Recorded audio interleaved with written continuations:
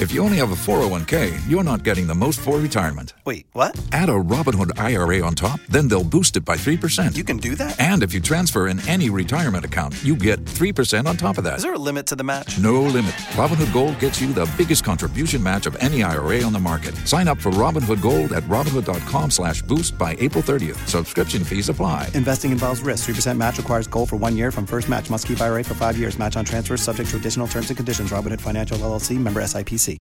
And projections that take into account the likely or unlikely event of some plants not being available. But they themselves go to us that these situations that they are mentioning is rare. And so it of necessity does not support the assertion that is being made by my good friend John Jinapo that there's imminent doomsday in 2023. Evans, again, he knows, as a matter of fact, that they contracted so much power that when this government came in 2017, they had to ask some of the IPPs to hold off.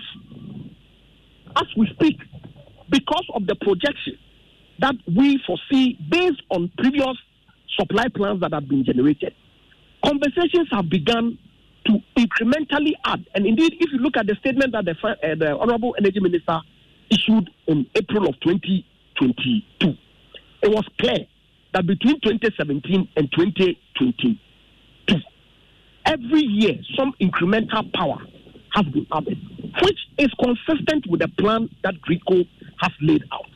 I'm saying that the excess capacity that they contracted between 2014, 2015, 2016, for which all these costs have had to be paid, is historical.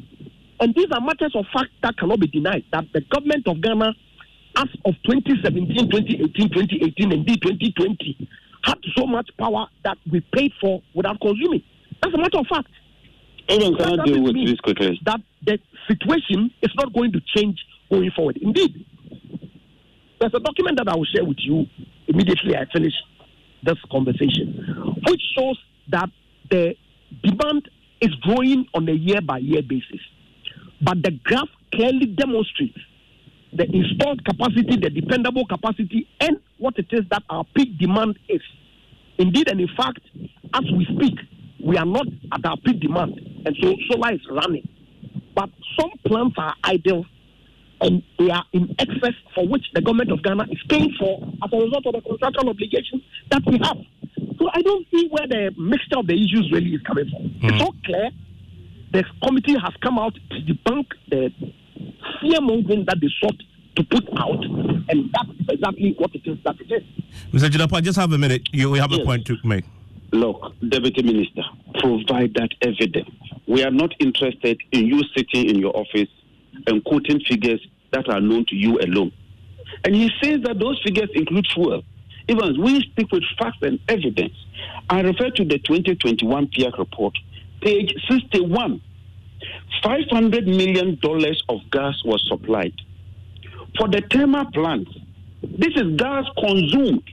ECG couldn't pay. So if government of Ghana steps in and pays that 500 million, which is close to about 4 billion, does that amount to excess capacity? Ajapa, I'm throwing a challenge to you and your government. Provide that evidence today. Also talking. We're not interested in your explanation. Our interest is that evidence that shows that you paid 7 Mr. Mensah, did you say Parliament as a member of Parliament, and that information I'm sure will come from the appropriate custody. We called the minister to Parliament. He told us that you haven't paid even up to 1 billion. The minister was in Parliament. Joy FM carried that story. When we asked him how much have you paid to IPPs, not just excess capacity, that total amount to IPPs, the minister said 900 million. But Mr. Mensah, more certainly say it is 17 billion. Mr. Jinapo, just a second. Mr. Mensah, just to wrap up, you say that you're ready to present the evidence to Parliament if they ask. Of course, why not? Why should it be Parliament? Why not Joy FM? Why must it be Parliament? Mr. Mensah, you can also publish this. You can also publish this to us, and we'll publish it for you if you indeed have it. You have it? To Parliament. Without you respect, did Bawumia come to Parliament to announce the 17 billion? Okay. No, did Dr. Bawumia come to Parliament? Okay, Mr. Jinapo, I allowed you to wrap up. Mr. Jinapo, just a second. Yes, Mr. Mensah. You see this confusion that if you say that there is excess capacity and that you are not consuming the power, why are you paying for fuel? It's most unfortunate. Because the truth of the matter is that, and I'll use a simple example. If you have 100 megawatts of thermal power and you have 50 megawatts of gas-dependent, hydro, 100 hydro, and 50 gas-powered thermal, but your total peak demand is 100 megawatts. Question is, if you have a take-or-pay obligation for gas, which whether you use or don't, you would still have to pay for it. Would you only run the thermal, the hydro, and leave the thermal, which is on take-or-pay, and also the gas to be fed, or that you run the gas-powered thermal and reduce? So why are they trying to take or pay for another LNG project? You see, if you know all this. The truth of the matter is that because of the recklessness. So why are we signing a take or pay for an LNG gas project? The fuel side and then the power generating side. And so you ought to manage it such that the cost that you incur is minimized. Okay. I'm grateful, gentlemen. And that's the Honorable Deputy Minister for Energy and his good friend, he calls him, John Jinapo, on the subject of something that's very important to all of us. So the government position is there is no imminent doom, and that the commitments to make. You've heard the minority side also argue that we need to make the investments to avert a potential doomsday next year. You've heard the analysis, but you have to make up your own minds. 055 1111 997. Ghana Connect starts in a minute. Sweetheart, give me proper breakfast. Later, give me lunch. And for dinner, make it a buffet. My one and only. You know what? Just let me receive the alert. And I will sort you out. Sharp! You just add the charges, Keke. For here, never pay for transfer charges. Vodafone Cash still has no transfer charges from Vodafone Cash to all networks. You don't have Vodafone Cash? What the car? Yes! You don't have to pay more on Vodafone Cash. Switch now to the correct network and save. Only e-levy applies. Dial *110# to send money now. Vodafone. Onia, a debia ya kunya for the mouse, so ubedi udaya switchy. Shall say 3.8 ko baby brapodi ubedro. And if a game na to me was Samsung Galaxy A series numu. Phone ukra HD Plus Infinity V screen. Display no swene daho. Front and back camera no demu yo po. Phone design ye jet na se ukrawa. A1 feeling na kasache sa wona woteswo. One Samsung Galaxy A series die. 18 papa. Enti kwa Samsung shop biye wo maimu. Na with Samsung Galaxy A13, A23, A33, A53, and now A73. Not jiwa chadiye free. Na se woto Galaxy A13 ni A23 ne dia. Ye mau free phone cover fatal. Enti bra A side. Jiwa Samsung Galaxy A series. And she shake a crowd home. Hello, good evening, and welcome to Ghana Connect.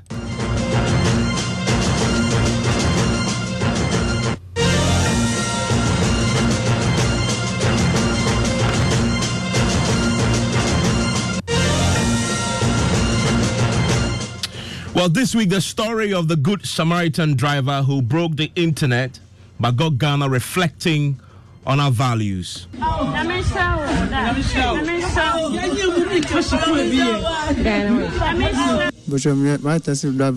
For 7 years. I have been a driver for the past 7 years. So it was around 12 a.m. on Sunday when I spotted a rag which looked like an apron. I was tempted to throw it away, but realized there was money in it. It occurred to me that there are Christians and worldly people, and as a Christian, you must live your life as such. So I had to return it.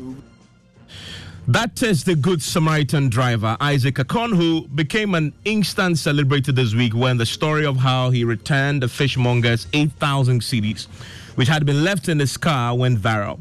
He was on virtually every radio and television show. Funds were raised for him, and boy, did the public respond, gifting him loads and loads of cash. Even the Vice President, Dr. Mahmoud Bawumia, could not resist the charm of this Good Samaritan story.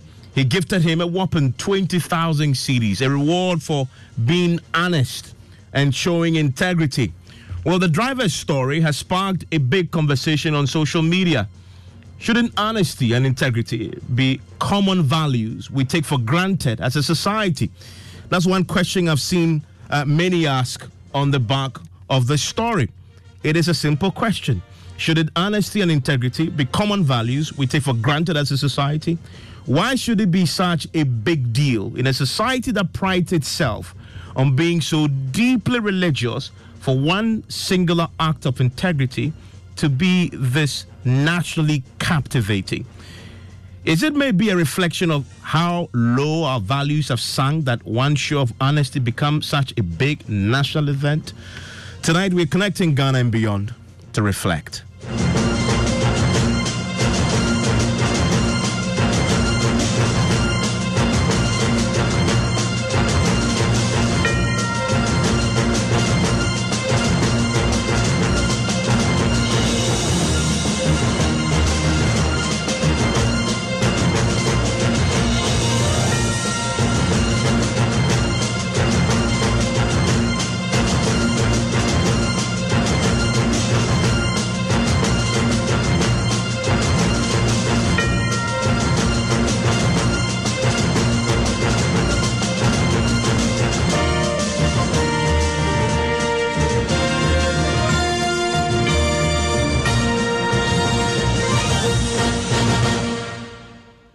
We have a fantastic guest of connectors, connecting from all over the world, indeed, on this very interesting, reflective conversation, connecting after the break.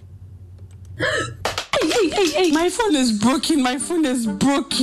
Oh. We've all been here before. The moment when your heart literally stops beating and you see your entire social life and savings flash before your eyes. Yep. Your phone just fell and you are frozen in fear, awaiting the post-mortem reports to find out just how badly your phone is damaged. But now, you no longer have to panic when your phone experiences liquid or accidental damage, thanks to MTN Device Insurance. Just install the MTN Device Insurance app, fill in the details and make payments, and experience the peace of mind that comes with knowing your device is insured as you continue to enjoy the most amazing 4G Plus experience only on Ghana's fastest network. Visit MTNDeviceInsurance.com or download the MTN Device Insurance app on Google Play or App Store and get your phone insured today with device insurance powered by MTN. MTN. Son, we are so proud of you for setting up this hospital. I really love those hospital beds and waiting chairs. By the way, did you import them? No, Dad, I didn't. I actually got them from Kindle Books and Stationery right here in Ghana. Wow. We also bought our office supplies, safes, executive desks and chairs from Kingdom, and they gave us expert advice on how to set up our office. Guys, that makes 3 of us. I also got our sofa and bedroom sets, plus our dining hall furniture for our new home from Kingdom. Wow, Mom, that makes 4 of us. I usually get my stationery items from Kingdom, and my teacher also mentioned that our classroom furniture was provided by Kingdom. So there you have it. Whenever you're thinking about setting up an office or acquiring furniture for your home, etc., Kingdom Books and Stationery should be your first point of call. With over 40 years experience in the industry, we stock and supply a wide variety of globally sourced office and home furniture, stationery and equipment. Visit our head office, Osu Akwaje, or our office near the Osu Stadium. We're also in Tema Community 1, opposite Olam SHS, Kumasi KNUST campus, UCC Cape Coast, and now at the Marina Mall, Airport City. Or call us 0302 764101, 764209, or 762792. Visit our website www.kingdomgh.com. Businesses know how important it is to create a productive and supportive working environment by investing in employees' health. With a leading international track record, Apex Health Insurance is licensed to provide medical insurance services to corporate organizations and SMEs. We also have international LH Blue cover and TPAs to cushion you. Multinational companies, factories, and government agencies, focus on your business while Apex Insurance takes care of your health. Visit Apex Health Insurance office at Zion House, Boundary Road, Shiashi, Kumasi, opposite Prempeh College, Sofo Line, and Takrady Market Circle. For further inquiries, call 0501 562 962 or 0501 552 495. Apex Health, your preferred health insurer. So you're a style seeker. You just love it when people stop and stare as you drive by. That's why you always select top-of-the-range products that make you the talk of the neighborhood. I love it. You revel in comments they make behind your back. No wonder you choose from the new Peugeot 2008, 3008, and 5008 SUV range that makes every eye pop each time you cruise along. Wow. Now that's how to change the game and give people something to talk about. Stop by Silver Star Auto today and let's talk about your new Peugeot SUV. Peugeot. Allianz Insurance since 1890. At Allianz Life Ghana, we have a wide range of life insurance packages to suit all pockets, from individuals, groups, associations, and businesses. We cover your employees, your funerals, pensions, children's education, and your future. Call us on 0302-267-892 or visit our website www.allianz-gh.com for more inquiries. Allianz Life. We secure your future.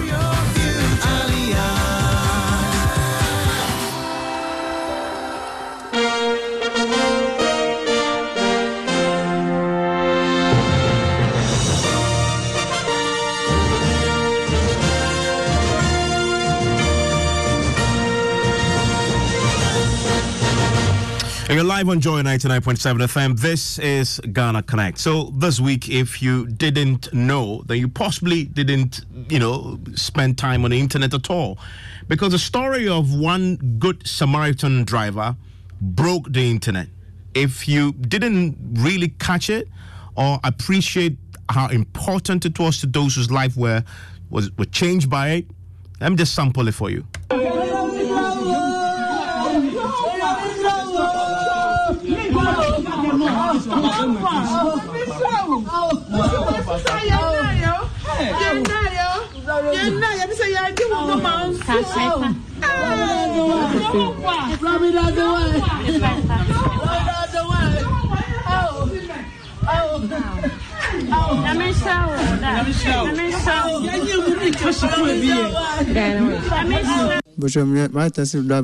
For 7 years. I have been a driver for the past 7 years. Initially, business was good. Due to use of smart cars now, the business has gone down.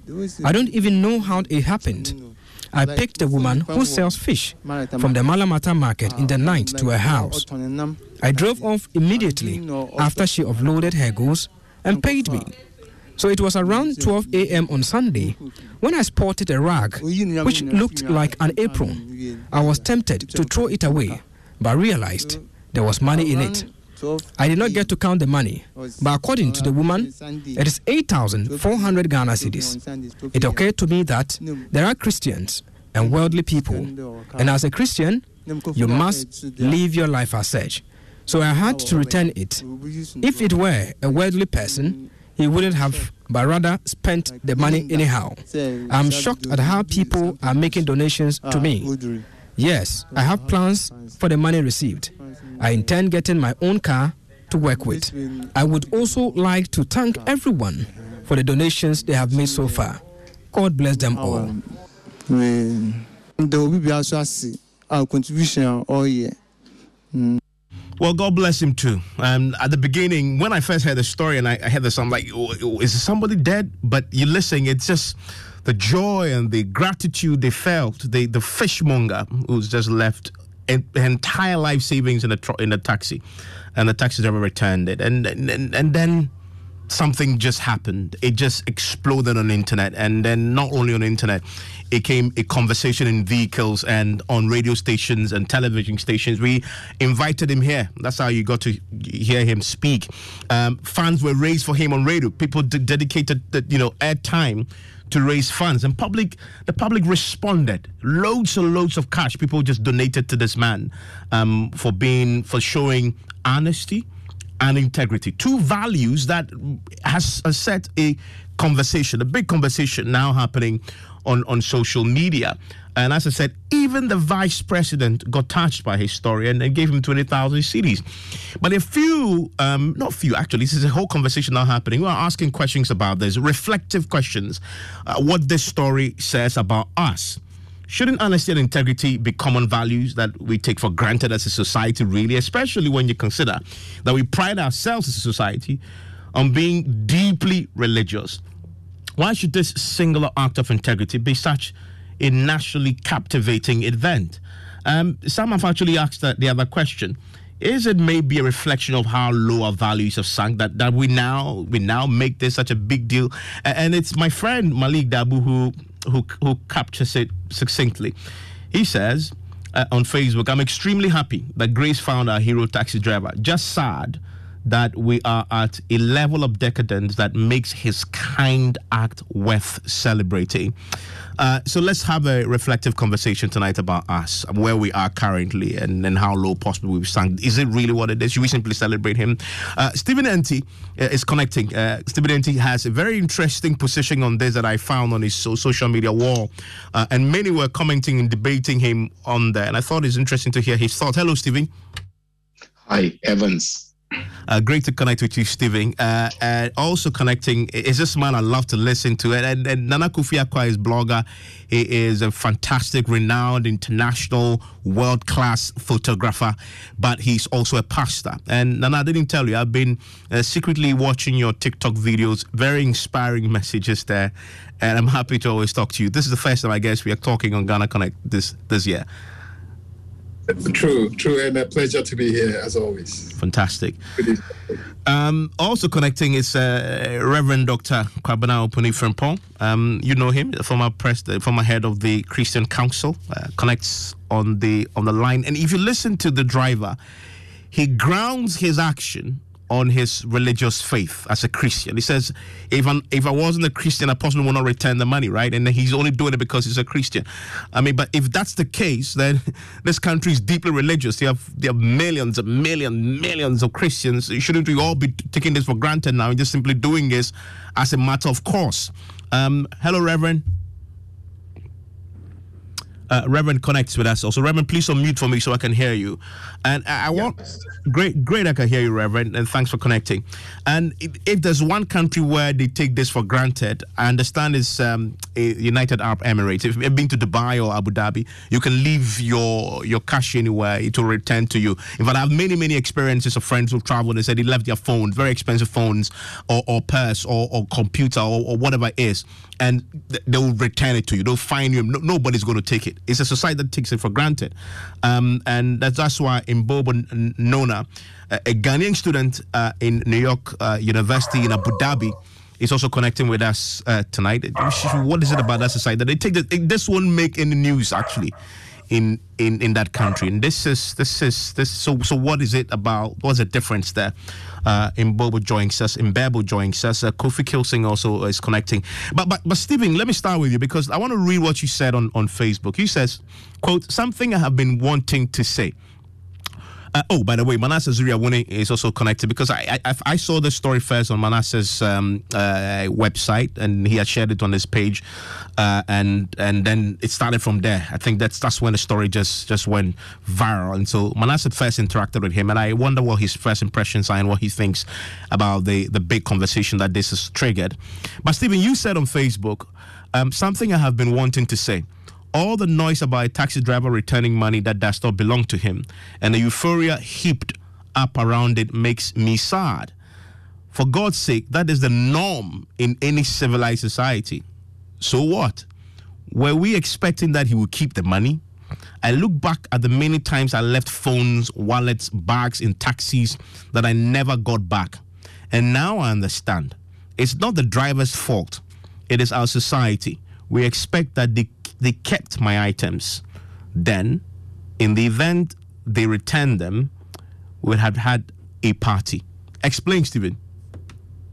Right, Evans, thanks very much for having me. My point of view is not to underestimate the kindness and integrity that this young man showed. I mean, it won't be fair on my part to seek to downgrade any integrity he portrayed by returning this item. But my key thrust is that it appears that our society expected that a man who finds something that does not belong to him in a vehicle as the first point of call will keep it. So when he didn't keep it, then everybody's surprised or excited. That's how I see it, in a sense that as a society, we do have values. I was brought up in a home where my parents are Christians. They taught me how to live a virtuous life, not to take something that doesn't belong to me, not to tell a lie.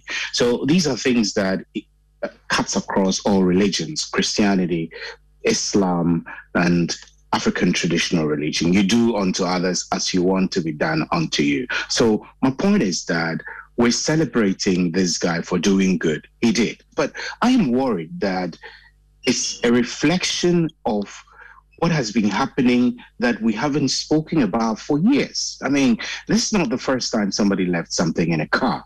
I mean, I read other comments from Facebook that suggests that one of the key problems that people have when they, tourists in particular, when they travel to Ghana, is that when they leave things, they never find it. So if we're here today and somebody finds something that doesn't belong to him and he returns and we celebrate, we need to take a step back and see as a society where we've missed the mark, where we failed to appreciate that we should do more in order to let these values be normal. Okay. I mean, I don't think that if I find something in a car I'm driving, I will ever keep it. But then also there is the other side of the conversation where even when you find something that doesn't, imagine, Evans, you find $100,000 lying on the floor today and you pick it up. I mean, there are many who go to church to thank God for finding such a treasure that doesn't belong to them. So our mindset needs to start changing. Yeah, and that's a really the big conversation that you set us up to have. And Nana Kofi, did you agree with that view? I totally agree with him. In fact, I'm really impressed and totally excited at exactly how he speaks to this. You know, the part of the problem is the mystification of wealth. You know, pretty much all the religions we practice in this country teach you that somehow God can miraculously bless you. I remember years ago, this is about 15 years ago, I was having a conversation with my mother. My mother is an amazing Christian woman of high integrity.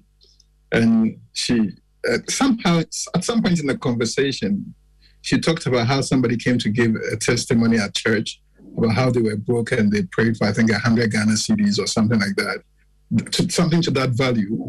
And they found some on the floor. And the testimony, and the church was cheering that God had provided miraculously. And I told her, if God wants to bless you, he won't let 100 Ghana cedis drop from somebody's pocket, so you find it. And then she was shocked, and she looked at me and said, are you saying if you find money on the floor, you won't take it? I said, no. Whether it's 1 cedi or 1,000 cedis or 1,000,000 cedis, I will never see money on the floor and take it. If everybody leaves it where it is, the owner of the money will find their way back to it. What is happening? I'm happy that he stood up, but the notion that he did it because he's a Christian is where the deception is. Until these religions came to Africa, actually the records show that in most traditional African societies, people were very, very careful about taking that which wasn't theirs. The level of integrity was much higher.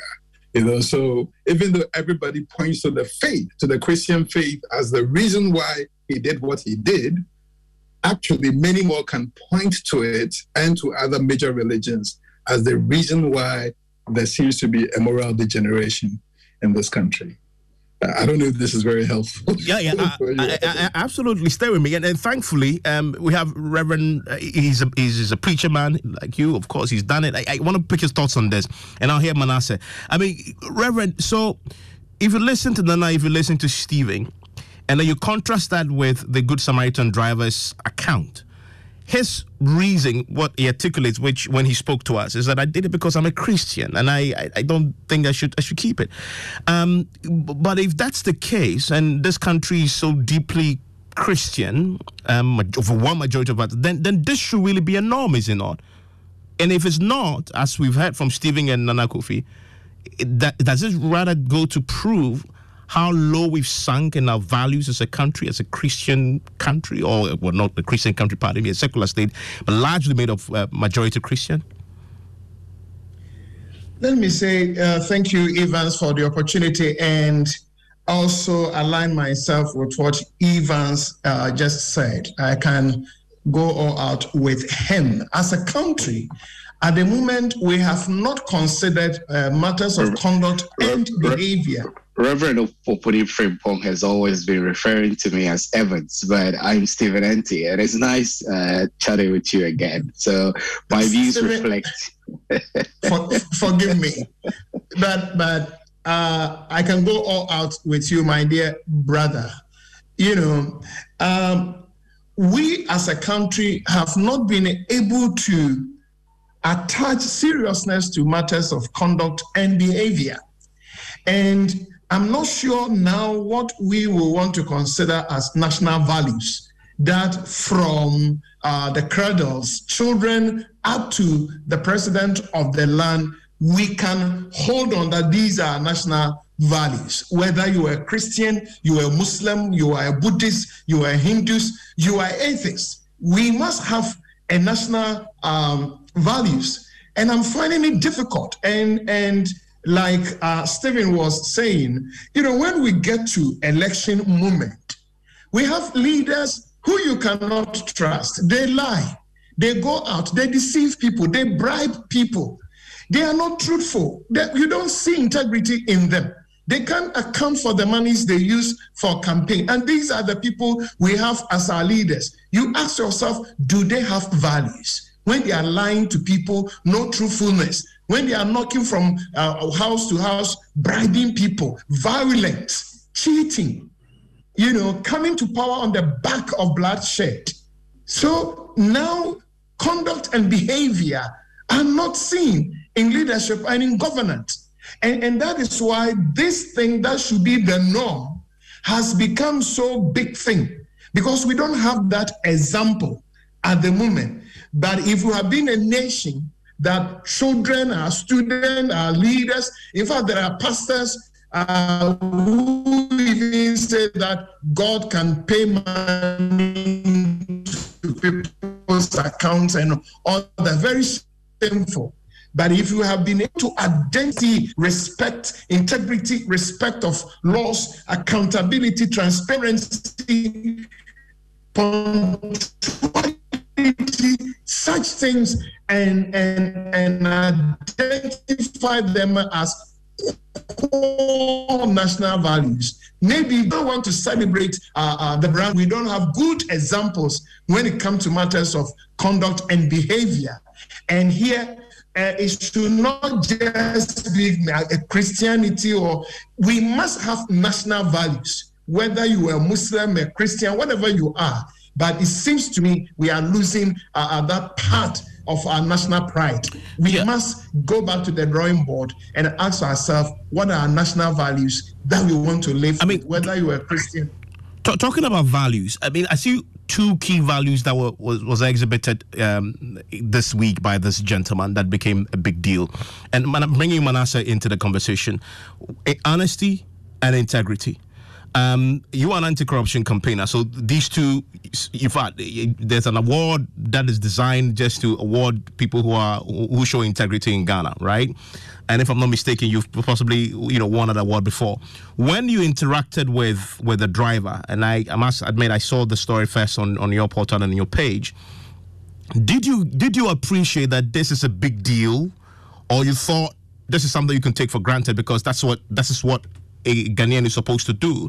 Because at least the fundamental base should be, if you don't have integrity and honesty, what else can you have? Did you have that appreciation at the time you spoke to him? Hello, Manasseh. Manasseh, on mute if you have on mute. Yes, I can hear you. Yes, I did, and I looked at it from two angles. I looked at the ideal situation and I looked at the reality.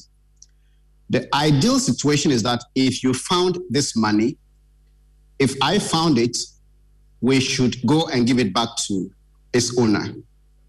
But the reality in our society is that some taxi drivers and some people would actually rob you if they knew you had that amount of money in your pocket or in your bag.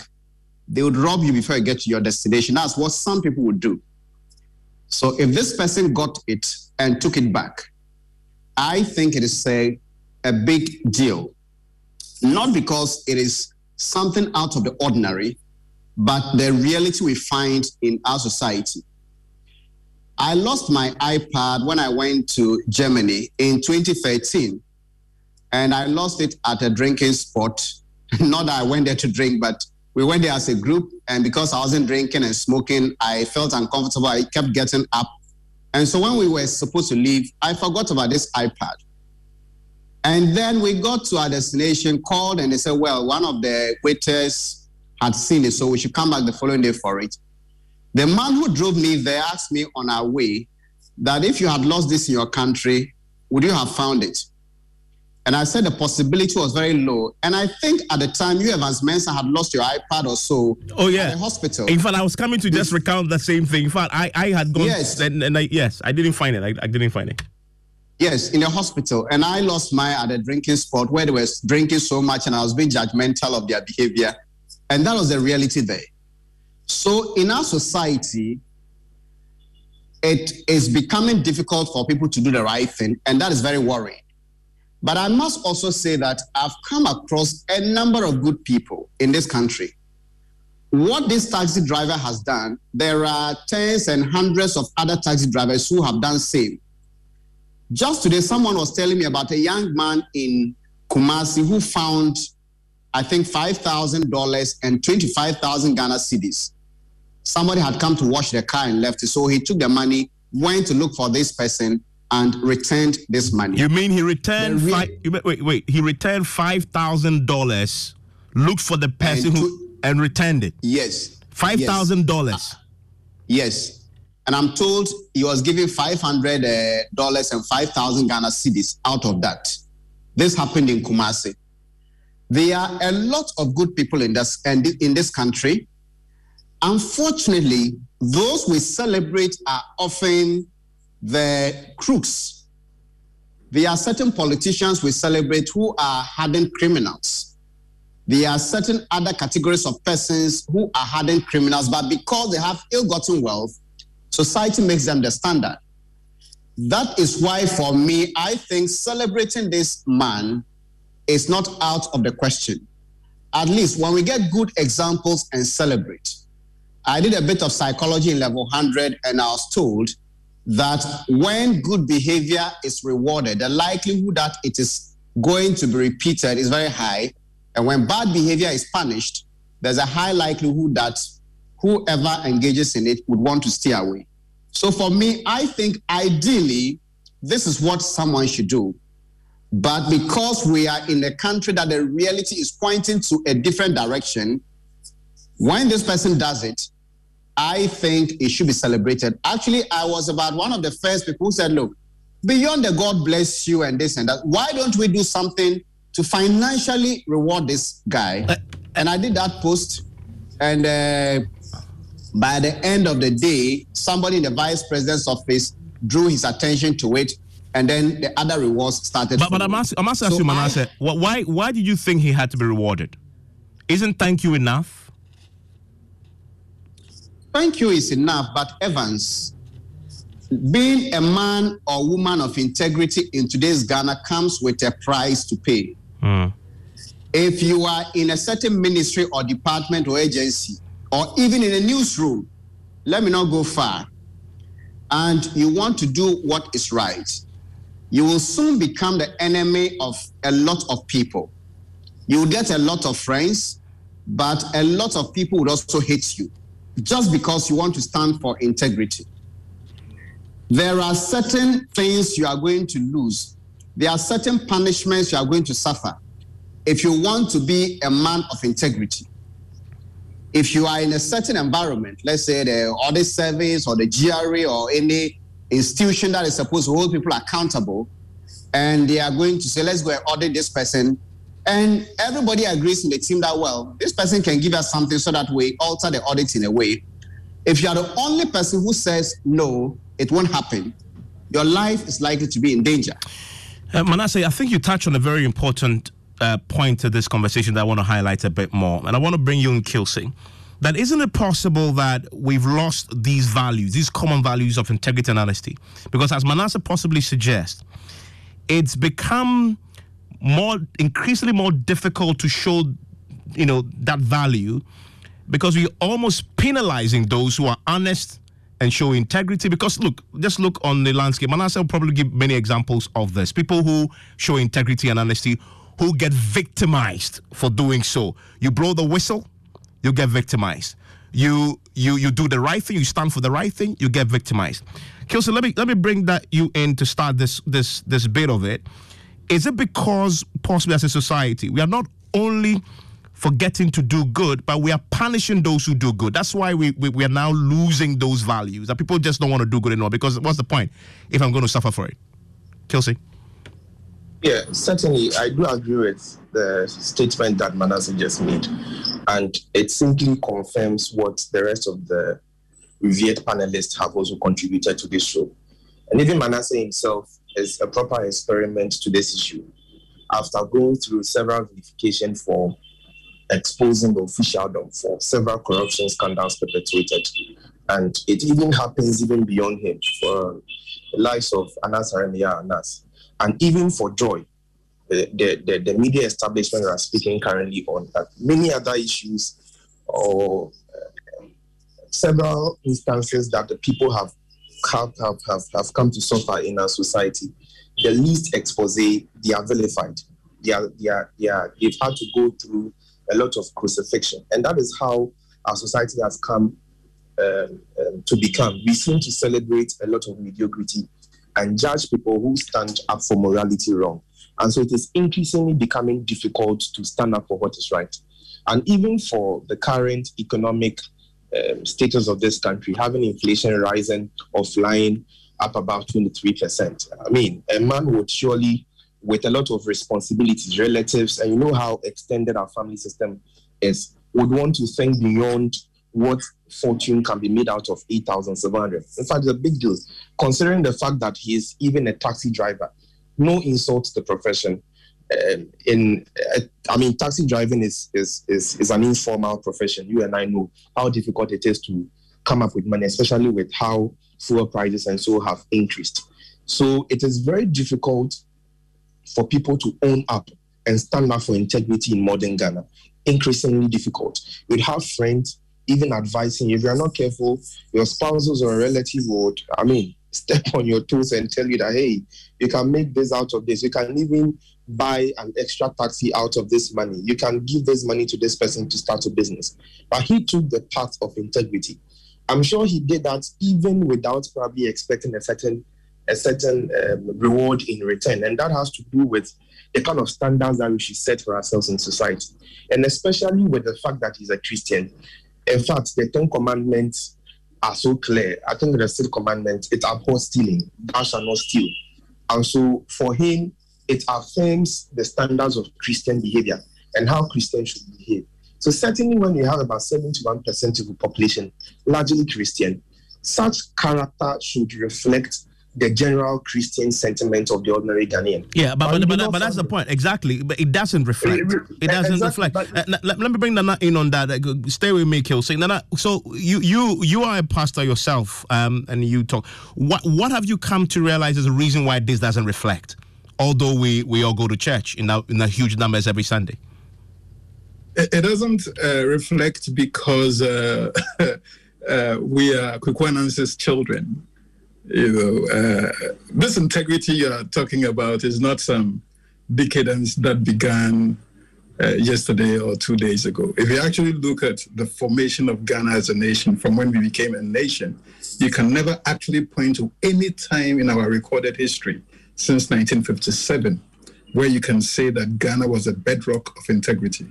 It has never really been our culture. Right from childhood, we are told these stories about this crafty Kwekwanance guy who is both the hero and the villain of these stories, and how he's portrayed as wise, crafty, and he's very, very likable. He's very, very likable, and we fall in love with him. And as a nation, we celebrate craftiness. Integrity has never. Yes, I know a lot of Ghanaians think it is part of our value and culture. No, it is part of the traditional values and cultures that existed in tribes and clans and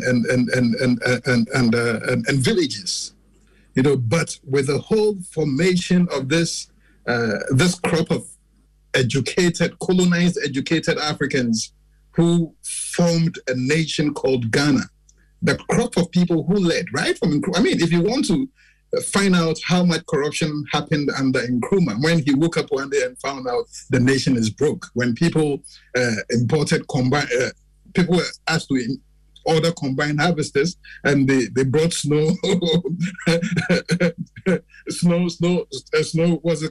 clearing machines and all that. We have always been corrupt. We have always been a corrupt people. Integrity has never truly been a Ghanaian virtue. So instead of us seeing it as a moral degeneration that has occurred, we actually have to see it as a quality we must build up.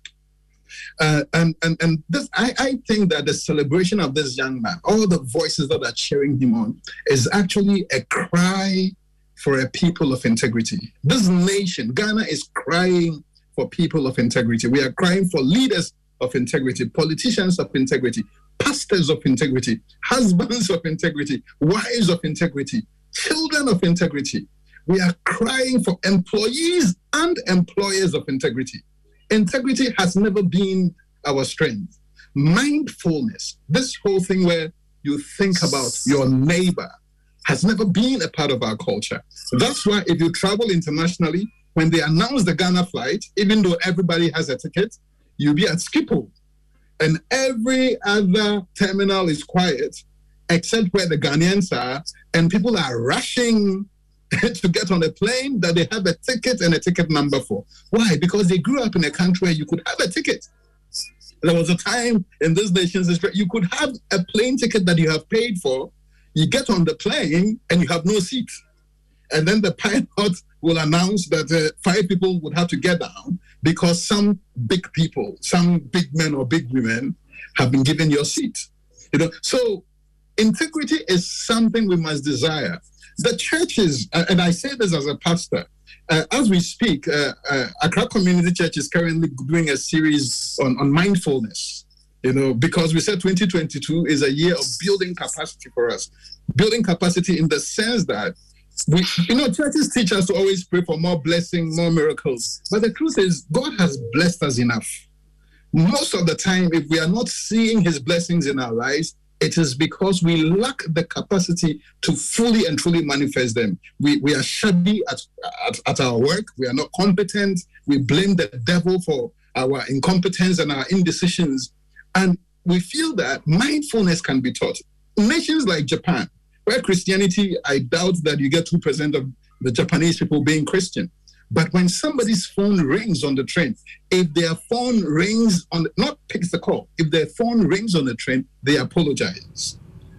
Here, the church will be right next to a family, a household with a baby crying. They'll be shouting and they will hear babies crying And if the couple come and complain, they'll call them the devil. They will call you the devil. There was a time in my life when I had to get the police to arrest my landlady because she allowed a pastor to start a church in a part of the house, you know, and they'll be praying and calling me a devil and binding and casting me out, you know. So these are things that have never truly been there. And I feel that we have to stop deceiving ourselves. You know, when I was a kid, and this is sometime in the 80s, I knew parents who were bribing WAEC officials to get APO for their children to write. Which still happens, by the way. It still happens. And that is the point I'm making. Yeah. More than a generation ago. But today we'll speak as though there was a time when there was integrity and now there is no integrity. No. I mean, it has never been a part of the culture. And you raised that point, and I'm curious why other societies that are not as nearly as religious as we are, I mean, well, not as Christian as we portray ourselves to be, get it right in this area of values, and we don't. I mean, one of those societies is Abu Dhabi, right? I mean, Mbebo joins us, connects with us from Abu Dhabi. Hello, Mbebo. Hello. Great to have you. Great to have you, Mbebo. Now, will this 8,000 cedi return that this driver, did this in Ghana that became a big deal? Would it have been a big deal in Abu Dhabi, for example, if the driver returned money that he found in his taxi to say a police station, for example, and to the person who actually owned it? Would it have been a big deal there? So first of all, I would say I'm excited to be here to see all these big people. It's a pleasure to be live on Joy FM.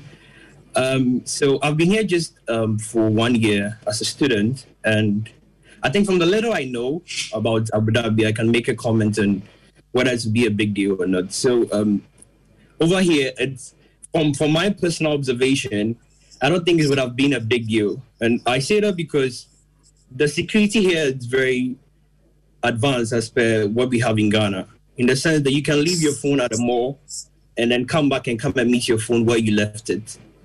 And nobody will take it.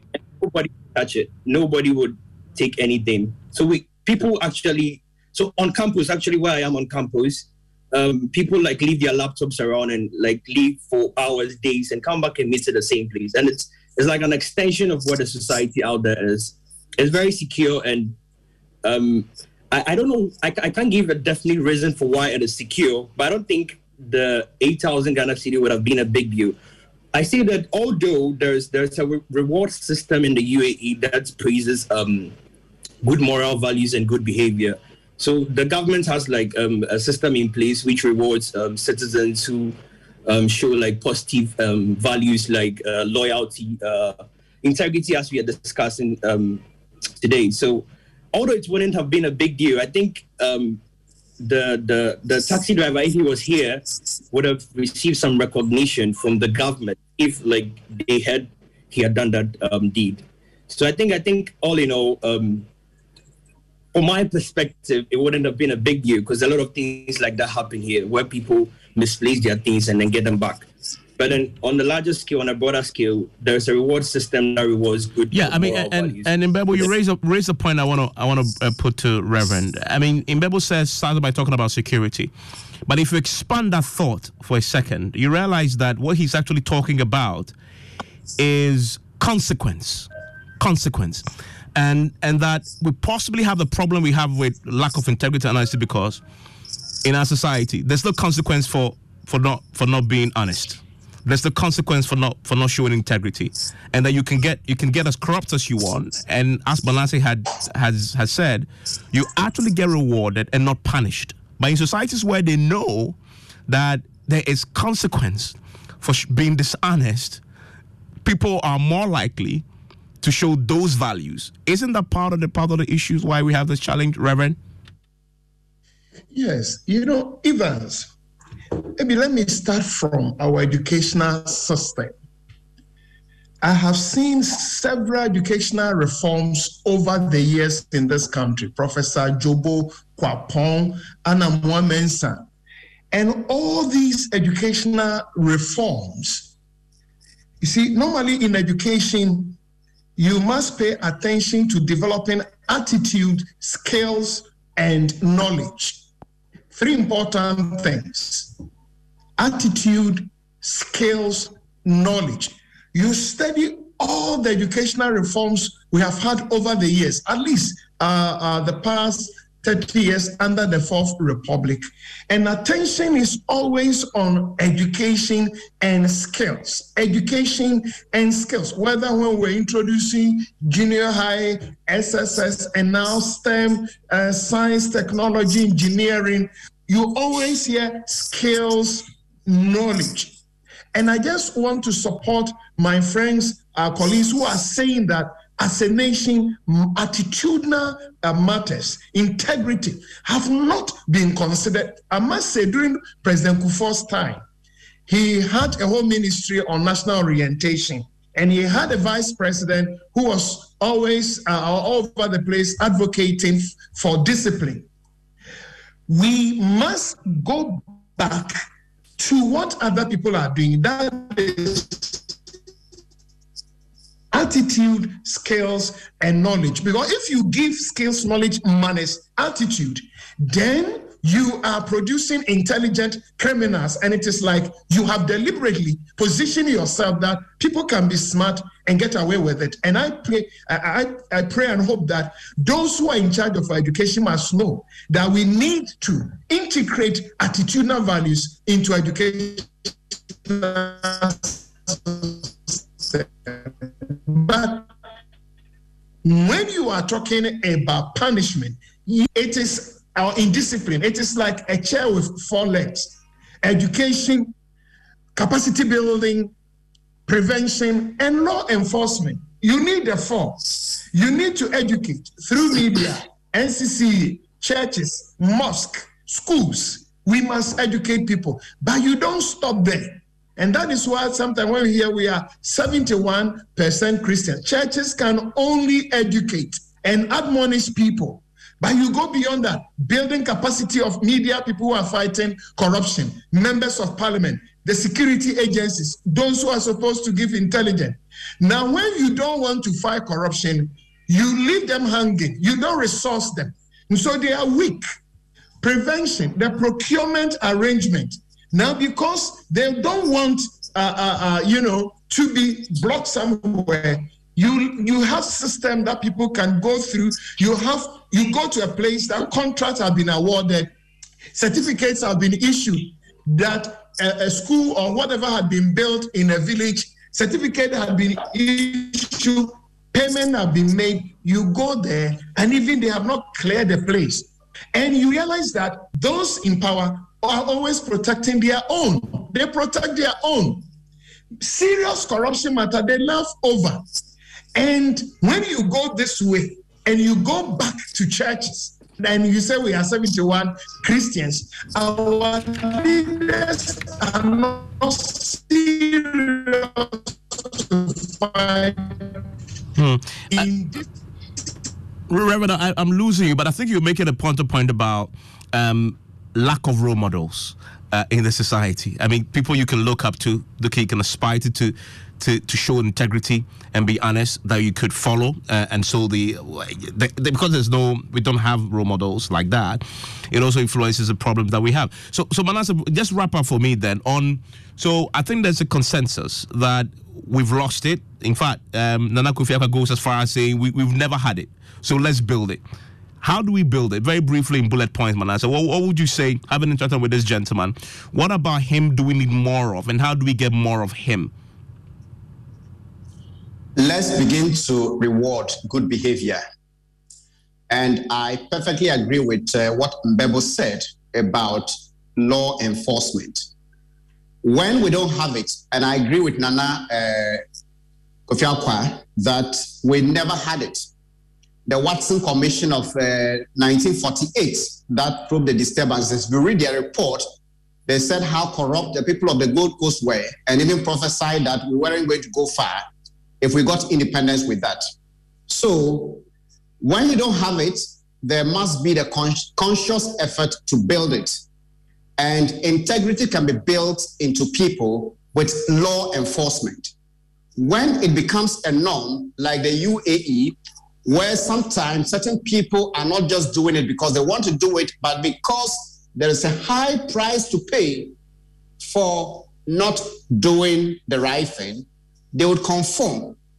And when conformity becomes a norm, a generation of Ghanaians would grow up and think that, well, this is normal, this is expected behavior, and they would follow. I often use an example that I witnessed when I first traveled outside of this country to South Africa.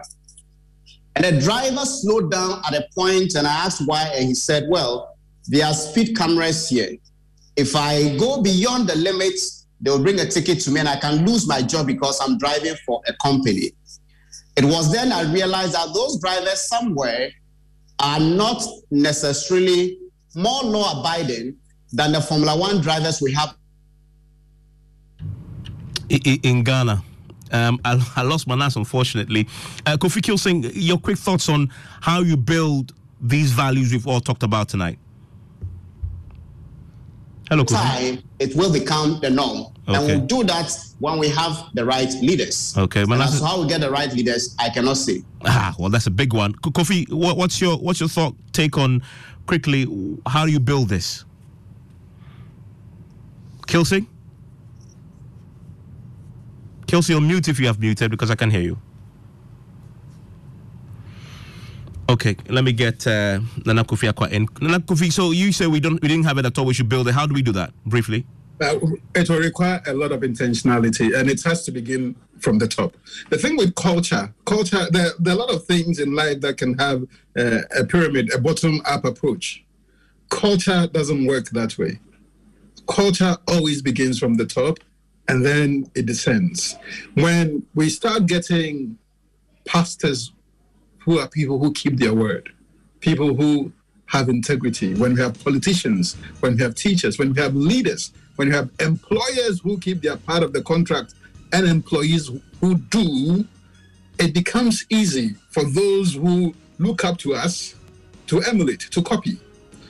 Culture always begins from the top. And if I feel that as a nation, we are crying for people of integrity, and it must begin with leadership. I have to say that people like Kwame Nkrumah and the late Professor Evans Atta Mills showed me that it is possible to be a politician and not be corrupt.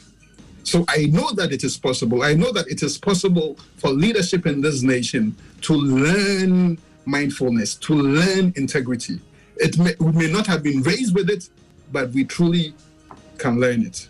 And once we do from the top, it will translate downwards. Well, thank you. Hopefully, and then I thank you. The few of you have joined us with your thoughts on this. Arson says, our values are sank so low that you stand to be victimized for upholding positive values. I reported of a security lapse at a gold mining firm, and shockingly, I was deemed as a threat and was declared persona non grata. Also surrendered a money found on the street to the police station, and an officer asked if I was mentally sound and didn't need the money.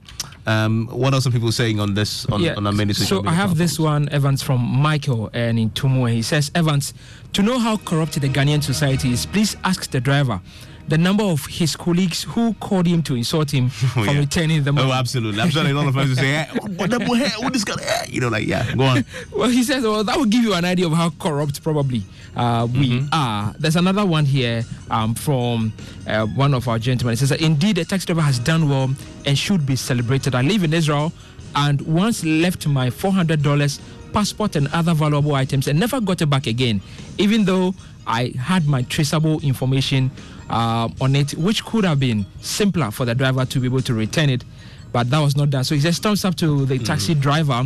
Another one here says, a lady at the GFE rejected money as bribe that was given her in the ANAS investigative piece, but she was never celebrated. Well, we should go back and give watch the video and give her some thumbs up. That's what he's asking us to do. This is from Jonas from Lashibi, and the last one we have here is from Sami in Kumasi, and says, if the politicians know how to celebrate an honest person, why themselves? Why are they not honest? Okay. That's an interesting take on the matter. Enjoy the rest of hearing people. Thank you, Reverend. Thank you, Nana Manasseh, Stephen Enti, who joined us earlier, in Berbel, who connected in Abu Dhabi, and Kilsing, of us who are lost earlier.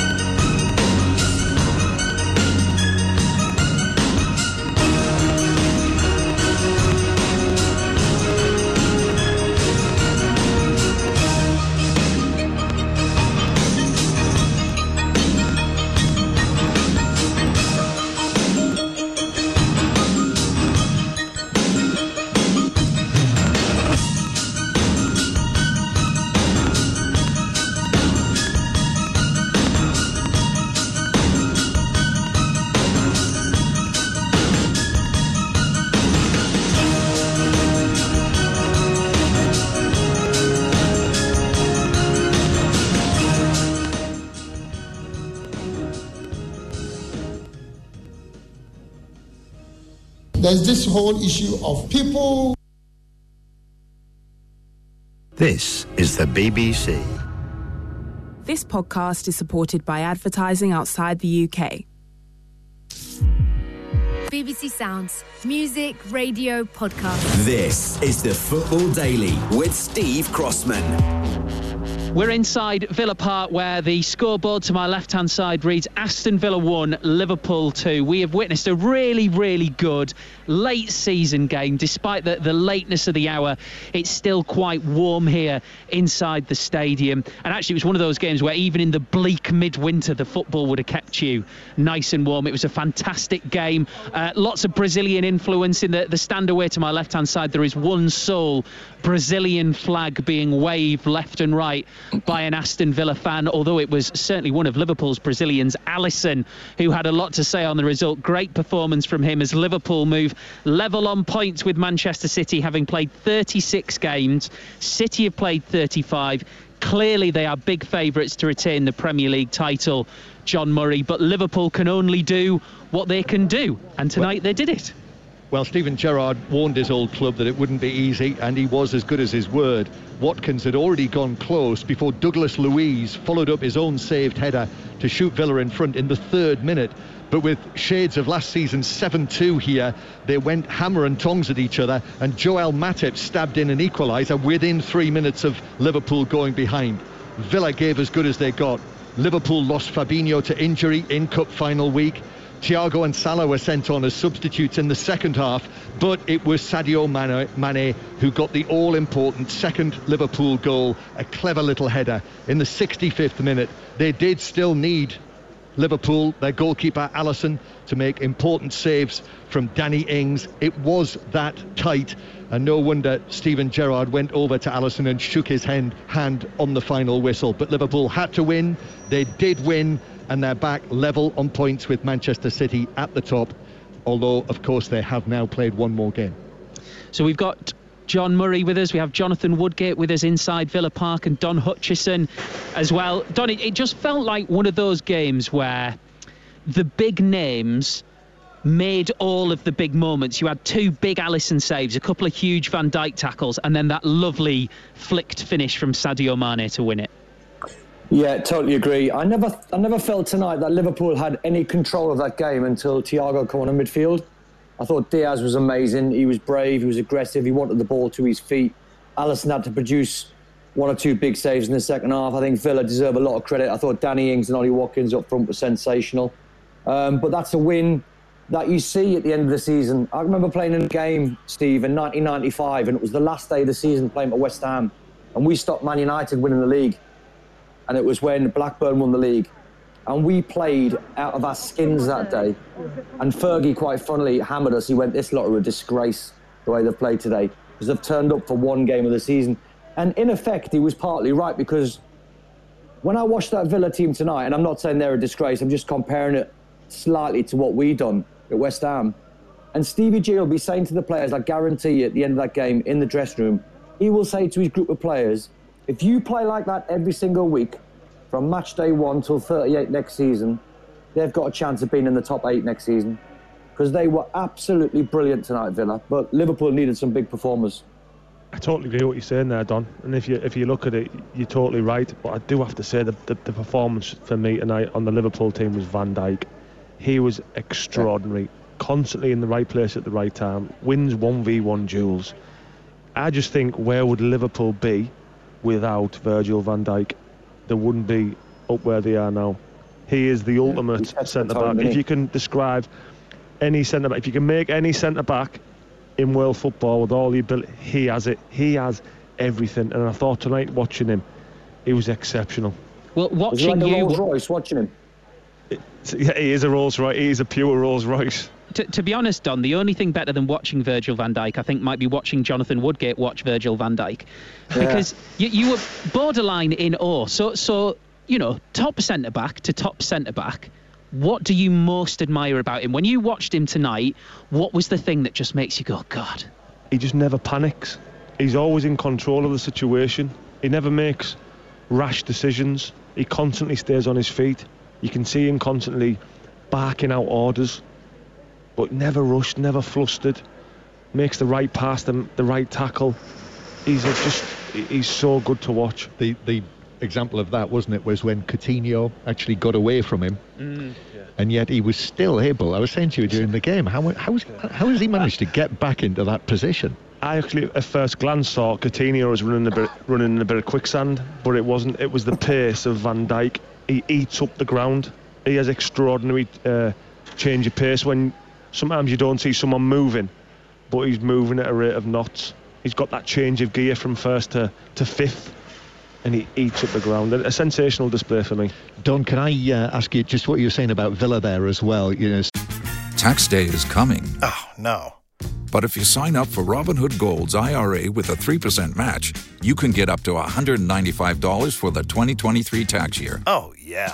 Sign up at Robinhood.com/boost by tax day to get the biggest contribution match on the market. Subscription fees apply. Investing involves risk. 3% match requires gold for 1 year from first match. Must keep IRA for 5 years. Robinhood Financial, LLC, member SIPC.